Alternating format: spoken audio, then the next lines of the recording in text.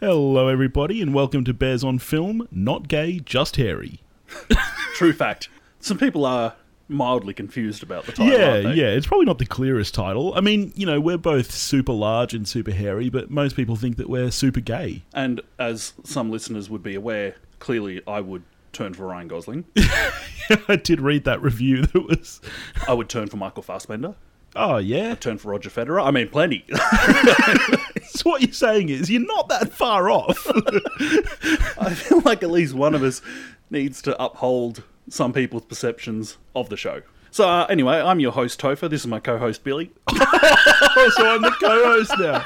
Oh, interesting. I thought of that a few days ago. I was like, that's going to be great. Drink. If Topher laughs at one of his own jokes... Fuck, we're going to get messy.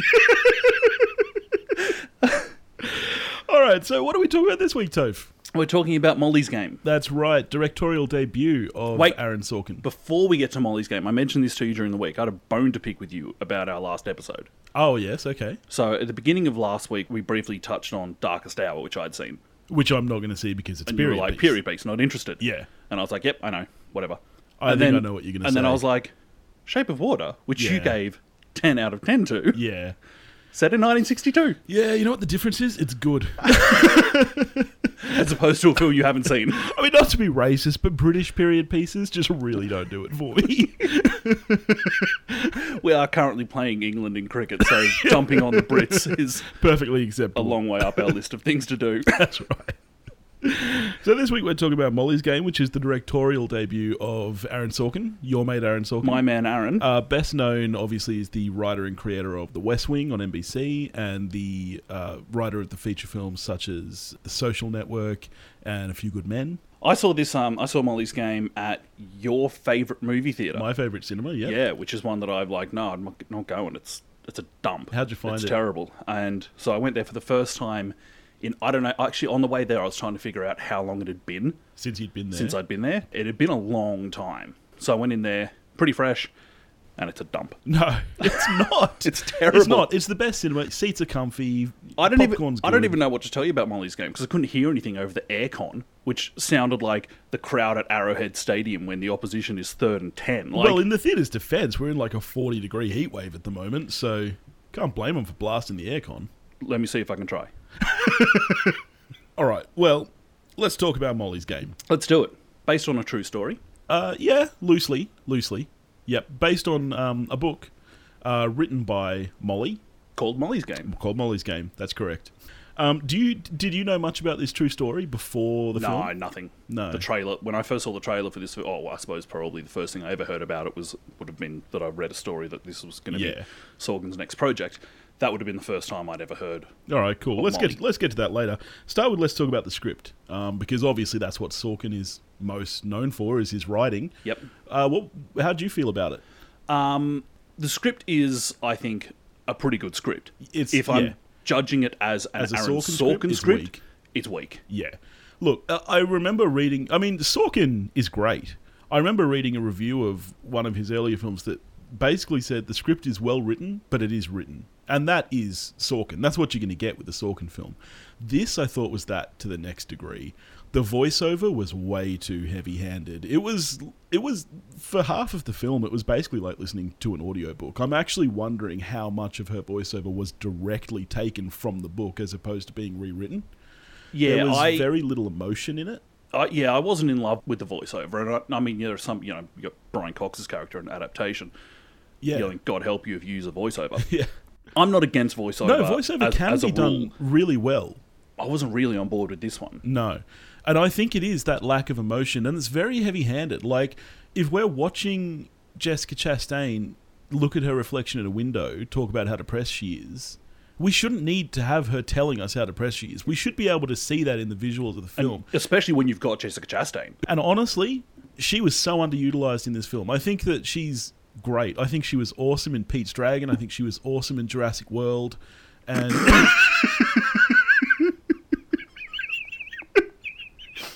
No, I just love to shit though. Obviously, she's not Bryce Dallas Howard.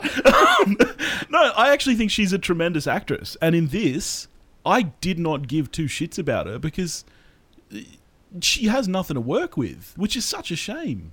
Did you feel the same way? Yeah, I wasn't that invested. No. In Molly. There's so little emotion in the entire screenplay. I did not care, but yeah. Yeah. Which, to me, it's like, if you don't care about the main character in the film, that's a problem. I found that the poker scenes, which are arguably supposed to be the most interesting part of the movie, I couldn't give two craps about. I kept wanting to get back to Idris Elba because he was the most engaging character in the film. I completely agree. Idris is my highlight of the film. Yeah, he was outstanding.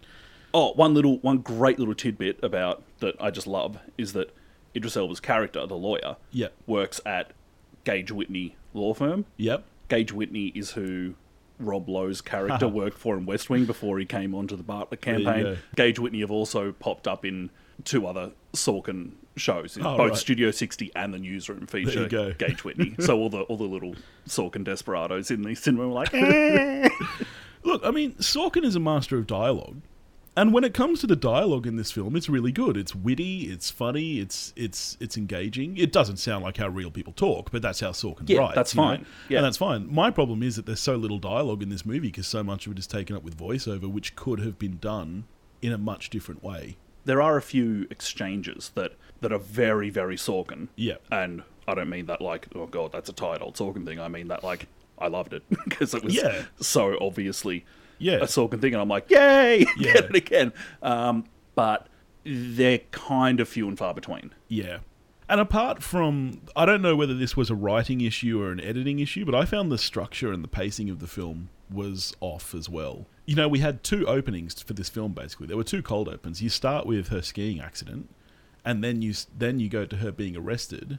And both of those are kind of introductions. They're both kind of setting the scene, which I could have very much done without that scene of her being arrested, just gone from the skiing straight into, I don't know. I reckon maybe I'd rather have started with her being arrested.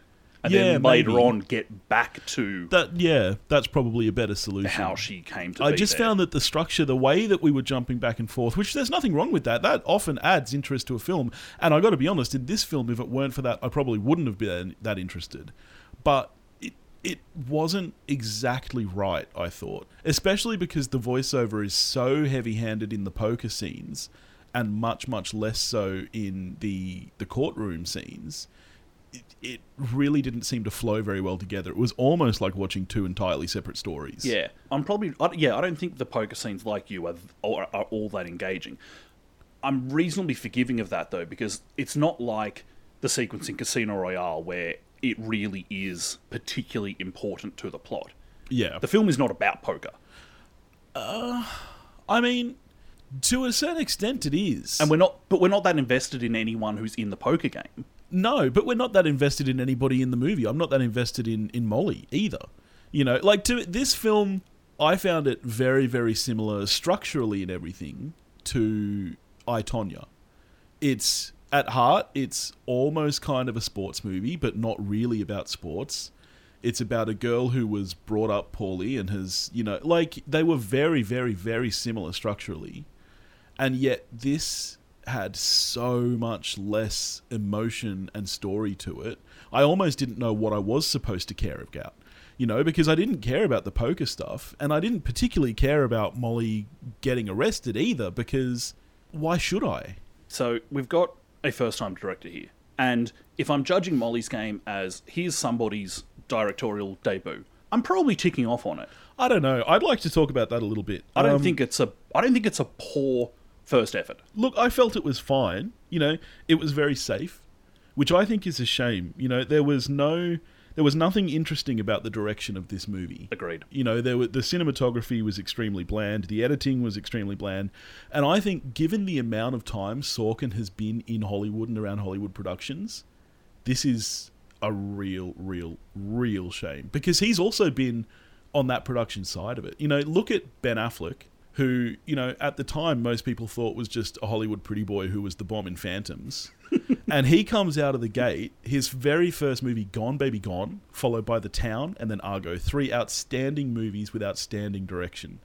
But he, for most of his career, was on the acting side. So for him to transition from that to his level of direction is outstanding. And I think for Sorkin to have been doing what he's doing for as long as he have, and this be his directorial debut, I think it's pretty weak. By the same token, he's also been around production design a long time. Would we expect him to step into being the production designer and be awesome at it? No, that's not... But directing is more all-encompassing than that, I think. We're not asking him to nail really one specific skill, you know. Yeah, but doesn't that then make it even harder? Because it's more all-encompassing? I mean, possibly. I don't know. You'd have to ask a director. I think, because directing is really, at the end of the day, about vision, about how clear and how strong your vision is. And given that he wrote this movie, I'm surprised he didn't have a stronger vision for it. So if you look at Sorkin's kind of recent feature scripts, they've been in the hands of Mike Nichols, David Fincher, and Danny Boyle. Yeah, very competent hands. Yeah, we're not talking about people who are just good here. Yeah. And particularly Fincher and Boyle have really specific and excellent visual style. Yeah. Molly's Game does not. No. And you can't help but reflect on the fact that, okay, we know how good it can be. We've got the evidence. And yeah, I kind of can't help but reflect on the fact that what we're getting here is nothing really interesting. Yeah. Yeah. But, as I say, if it wasn't Aaron Sorkin, if someone just said to me, here's a directorial debut, I wouldn't be upset at it. No, it's not offensive to watch. Like, it's not like you're watching The Room. It's just very safe. There's just nothing interesting or really engaging about it. And I found that kind of across the board. I didn't care about the story. I didn't care about the characters. I couldn't really find much interest. I did care about who was Michael Cera playing. I thought Michael Cera was great. I loved me some George Michael Bluth in this. Yes. And he was one of the few things that made the poker scenes engaging for me. Do you know who he was playing? I know that there is an idea who I'm not sure if we should name because we don't know. Well, I think we should name it because in her book it is named. Oh, it's is Tobey Maguire. Okay, I didn't realise it was in the book. Yeah, which is what... So this, I actually found it interesting that in the movie they chose not to name him. I think it makes sense because otherwise you'd be too distracted. If Michael Cera was playing Tobey Maguire, you would be going, this is weird. It would take you completely out of the movie. So I understand why they did that. But yeah, Spider-Man's a dick to people. Apparently far worse than you even see in the movie. Yeah, right. I read a story about him dangling a $1,000 chip over Molly's head and making her bark like a seal for it. That's concerning behaviour. Yeah. You know, other celebrities mentioned in her book that don't get as shown in this movie. Leo turned up to some poker games. Yep. Leonardo DiCaprio. Well, he and Tobey Maguire have known each other since they were They're 4-year-olds going to auditions. So Leo apparently wasn't a dick, which is good to hear. Thank God, because speaking of people I turn for, yeah, Leo. Affleck, of course, showed up at her poker games. Everyone knows he's a pretty giant poker nut. Yep. Yeah. So I'm not sure that everyone knows. Oh well. If you love Affleck as much as I do, again, we're really not making a good case for us being straight.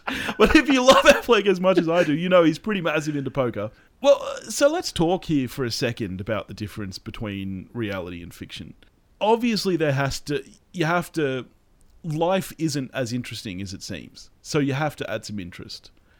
But did you know that there was never a giant skiing accident that took Molly out of skiing?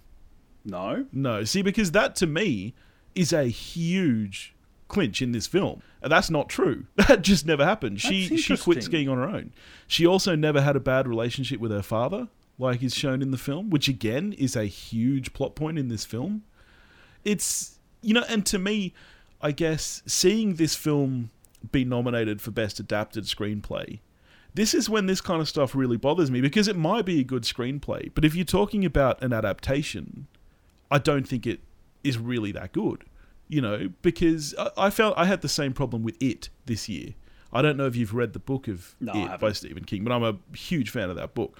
And honestly, it's a much better movie, but as far as an adaptation goes, if you want a faithful one, go watch the 1990 miniseries, which might be cheesy and corny and outdated, but it's a much more faithful adaptation.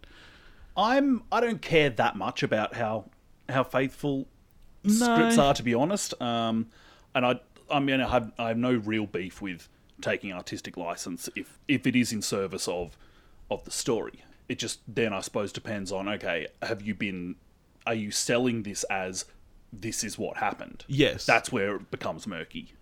Speaking of the daughter-father relationship... I think I know the scene you're going to talk about. I like Kevin Costner playing unlikable. Oh, me too. I thought he was very good in this. Because I think Costner has this kind of natural smugness. Yeah.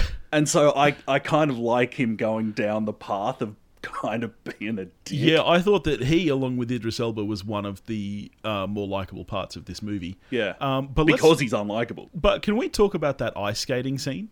What were your thoughts when that happened? When Costner turns up? When he turns up. I assumed it was in her head because I'm like... I think everybody did. did. Because I'm like, he's not there. And then like, he was? What? What the fuck was that? What? Like, I mean... That was just sloppy. That was such sloppy screenwriting. Yeah, I didn't buy that. No. I mean, that entire scene, though. Like, you know, and then this is the thing when I'm talking about an adaptation. I'm fine with artistic license. But when in this film, you're basically trying to pin Molly's entire life on issues with her father, which never existed. Which is very Sorkin. It is, but you trawl through Sorkin's work. I would have liked to have... What's the truth? Like, surely the truth is more interesting than that. Like, if the truth is just, hey, I wanted some money. That's it. I guess. But that scene, when he first popped up, I think everybody just assumed that was a hallucination. Yeah, for sure. And then she starts talking to him. Yep. And I'm like, for a very long time in that conversation, I was like, is she still hallucinating? Yeah. Are we about to find out that Kevin Costner's been dead the whole time? Is this... Did Sorkin go the full M. Night Shyamalan? It's the switch up of Man of Steel. Yeah. Costner's actually been dead the whole time, but he's appearing as Jor-El. Yeah. Just rewinding a little bit to the non-fiction screenplay, It did occur to me that all of Aaron Sorkin's feature screenplays in the 21st century are non-fiction. Yeah, no, I realised that. So if you go through the screenplays he's done in this century, Charlie Wilson's War, The Social Network, Moneyball, Steve Jobs, Molly's Game. I mean, I wonder if that's a decision that he's never been a great fiction writer. No, because he's not about storytelling. He's not is one about of his weak story. points. Yes. He's not about story. He's about using, as he often puts it, he uses dialogue as music. Yes, he is very, very much a dialogue writer. Yeah. I wouldn't even call him a character writer. I would say he's a dialogue writer. I'd pull you up on that one. Would you? Yeah. Let's talk about that. See, because you're a much larger Sorkin fan than I am, so you probably know better. But I would say that Sorkin dialogue sounds like Sorkin dialogue. Very rarely does it sound like the character who's saying it. I don't find that at all. Certainly, Yeah. and like let's just go to West Wing, which I kind of just, as we've mentioned, could pretty much have on a loop at my apartment. While we're talking about West Wing, let's talk about the fact that he did write every single episode up until when he left. He didn't have a large team of writers, so my understanding is that he was very much in control of that. Yeah, there was a writer's room, but they essentially helped him they might do research, they might come up with plot or something, but for almost every episode of the first 4 seasons, it is written by Aaron Sorkin. Yeah. Which is just a staggering output. Especially when you consider the first season, he was also writing Sports Night still. Oh, barely. I will cut you. No offense to Sport Night. Sports Night's great. Oh, it's fine. Sports Night's great. Once they come to their senses and lose the laugh track. And that's not a slight on it. I was going to say, there are some good sitcoms You're out saying there. It's just a sitcom. Look, I love sitcoms, but I mean, I wouldn't say that the writing in it is especially strong. It is. It's great. And I'll kill you. Okay, all right. We get it. But no, okay, so getting back to what we were saying about characters, there are things that, for instance, Rob Lowe will say in West Wing, that if you showed me that line, I'm like, Sam Seaborn is the only person saying that. Yeah, but you've seen the show so many times that you've probably memorised the entire screenplay. I have. Yeah, so if you saw a line, so that's not really a fair kind of No, but I'm not saying I know that Sam says that. I'm saying only Sam would say that. I find that Sorkin writes Sorkin. And that's fine. I love what he writes. It is great. But it sounds like Sorkin. What about Charlie Wilson's War? Haven't seen it. Okay, well, that's a dud one to go to then. Okay, Social Network. Okay. Sean Parker's dialogue in The Social Network, that's only coming from that character. All right, maybe I need to go back and rewatch it. Just do what I do and have Sorkin on a loop. Look, so overall, I guess this movie's fine. I didn't hate the fact that I watched it, but nothing in it, I mean, certainly nothing in it struck me as Oscar-worthy. I'm with you. And I'm going to go out there and say this, that if this wasn't a Sorkin screenplay, it would never have even been in Oscar conversation. I completely agree. I think if this was written by me, it's not getting nominated. Oh, no, God, no. If the exact same words are on the page, written by me, it's not getting nominated. Look, honestly, even with this cast, and the cast is great, like, the cast is good. Even with this cast, if this movie was not written by Sorkin, I don't even know how long it would be in theaters for, to be honest, because this is a movie that you'd watch on a plane, or that you would get direct to video. Yeah. Like, you know, I don't want my money back. I'm not upset at the 2 hours I spent in the cinema. Look, it's a fine way to spend an evening, but so is what women want. and, you know, I don't really remember. Not a good movie, but, you know, if it's on in the background, whatever. That's how I felt about this. So, sadly for me, this is a 5. I'm a 5. All right. Oh, wow. That's insane. I was so sure that you were going to like this more than me just on the strength of Sorkin. Yeah. And I'm so glad that we're eye to eye. Which I'm is not. weird, because we're I think usually it's boring hoping... when we're eye to eye. I don't think it's a bad movie. No, it's a perfectly average movie. And it's not the movie's fault that I can't help but judge it as an Aaron Sorkin written movie. But I can't. No, look, like, you know, it's funny. I've seen some things online, people talking about, for example, Jessica Chastain being snubbed for the Oscar, and I'm like, Jesus, that's crazy. Like, when you look at who's nominated, who are you knocking out? That's the thing. I think that Best Actress is going to be the toughest category this year. I was going to say probably Supporting Actress. I think Remind me who's up for supporting. Absolutely stacked. I think Alison Janney has it for supporting. So do I. I actually don't think there's a great deal of suspense in either actress or supporting actress. I think it's pretty well locked. Well, who do you think has actress? Frances McDormand? I think Frances McDormand has it. I think Frances McDormand has it, but if you look at that category... But we are going to talk about Oscars more closer to it, so we won't go in too deep now. We won't go too deep, because we will do kind of our prediction episode when we get closer to the time, probably the week before. But I think actress is going to be the toughest category this year, because everybody up for that category is outstanding, and all those films are outstanding. Yeah. But speaking of awards, Razzie nominations did come out. Oh, this week. did they? Have you seen? I haven't, no. All right, so I won't go into all the awards, but I'm pretty sure, correct me if I'm wrong. Oh, no, sorry, there's one you haven't... Well, I don't know that there's one you haven't seen. There's one I suspect you haven't seen. Up for Worst Picture, Yep. we have Baywatch. I quite liked that movie. I gave that a 6, so I liked that better than Molly's Game. But this is, you know what you're walking into. You don't walk into Baywatch expecting a masterpiece. Well, see, you walk in expecting The Rock and Zac Efron. A lot of people I heard said that on the strength of the trailer, they thought they were getting something a lot smarter than I knew exactly what I was getting, and I was totally fine with it. It was totally fine. So there's Baywatch, there's the Emoji Movie, there's 50 Shades Darker, there's The Mummy, and there's Transformers: The Last Night. You've seen most of them. I have. I've seen all of them except for 50 Shades. I've seen none of them. All right. You want to hear my opinion on them all? I do. All right. Yeah, Emoji Movie's a sack of shit. Sorry for my language. Kids. I have been pulled up on that. But it does have an actual shit in it. It does, yeah. It does. Voiced by Patrick Stewart, isn't it? Patrick Stewart, yeah. Good grief. The Mummy, honestly, not as bad as you would expect. It is a weak movie, especially when you compare it to like Brendan Fraser's The Mummy. It did manage to single-handedly sink a film franchise before it even started. Which is a real shame, because that was the most interesting part of it. When I was expecting the movie to be terrible, I walk in, the first thing they open with is the kind of build-up of that dark universe, and I was like, you know what? I reckon I could get behind that. Rest of the movie's not that great, but it's not terrible either. It's just kind of there. Yeah, I wouldn't watch it again. You've not convinced me. And what was the last one? Transformers: The Last Night, which is the only Transformers film you've seen. It is the only one I've seen, and I don't know why I even watched it. It's like 3.5 hours long. I think I might have messaged you this at the time. It's filmed in 3 different aspect ratios and edited in 3 different aspect ratios. So it's constantly cutting between like super wide, kind of like going almost 4:3. Like yep. It's really, really weird to watch. And not just scene to scene. I'm talking about shot to shot. It changes aspects. So I've seen every Transformers movie up to this point. Right, because because like the first one, I'll admit I enjoy the first one, you know. I'm a Transformers kid. I'm like the exact right age. And so the first one I was just really excited about. Yeah.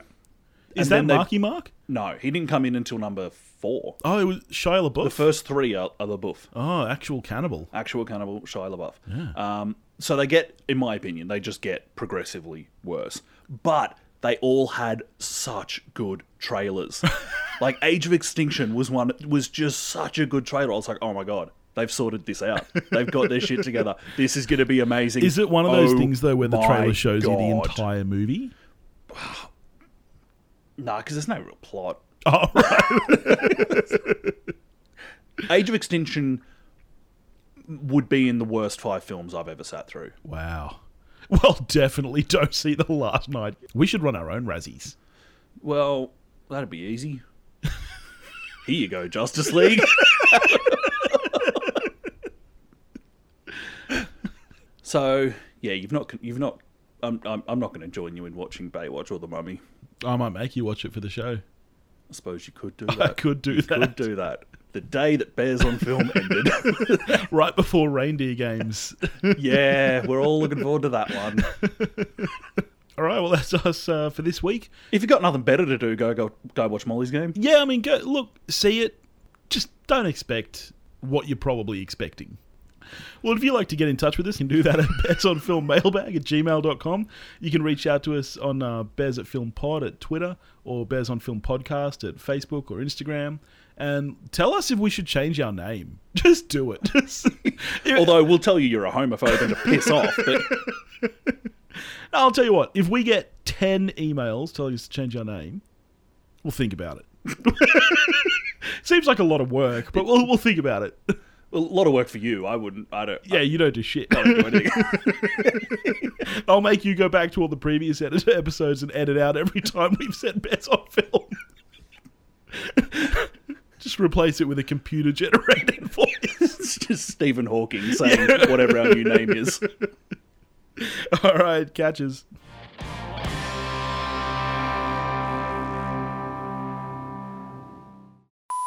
Shoutouts this week go to the guys over at the Varmints Podcast. If you want to hear some awesome animal stories, then check them out. Also to our friends Paul and Wayne over in Perth at the Countdown TV and Movie Review Podcast. If you're not already listening to those guys, then you're the one who's fucked up. So do that. Hey, my name's Paul, and I'm not an animal expert. I'm Donna, and I'm not an animal expert either. And together we do a podcast about animals called Varmints. Every week we pick an animal, do a bunch of research on it, and bring you some interesting facts about that animal. But we don't stop there. We talk about that animal in movies, TV, and other pop culture. And we talk about whether or not that animal would make a tasty dish, and how intelligent we think it is on the scale of 1 to 10. It's exactly like one of those fancy PBS nature documentaries. Except with more poo jokes. New episodes go live every Thursday wherever you find your favorite podcasts. Or you can visit us at blazingcariboustudios.com. Varmints! Varmints!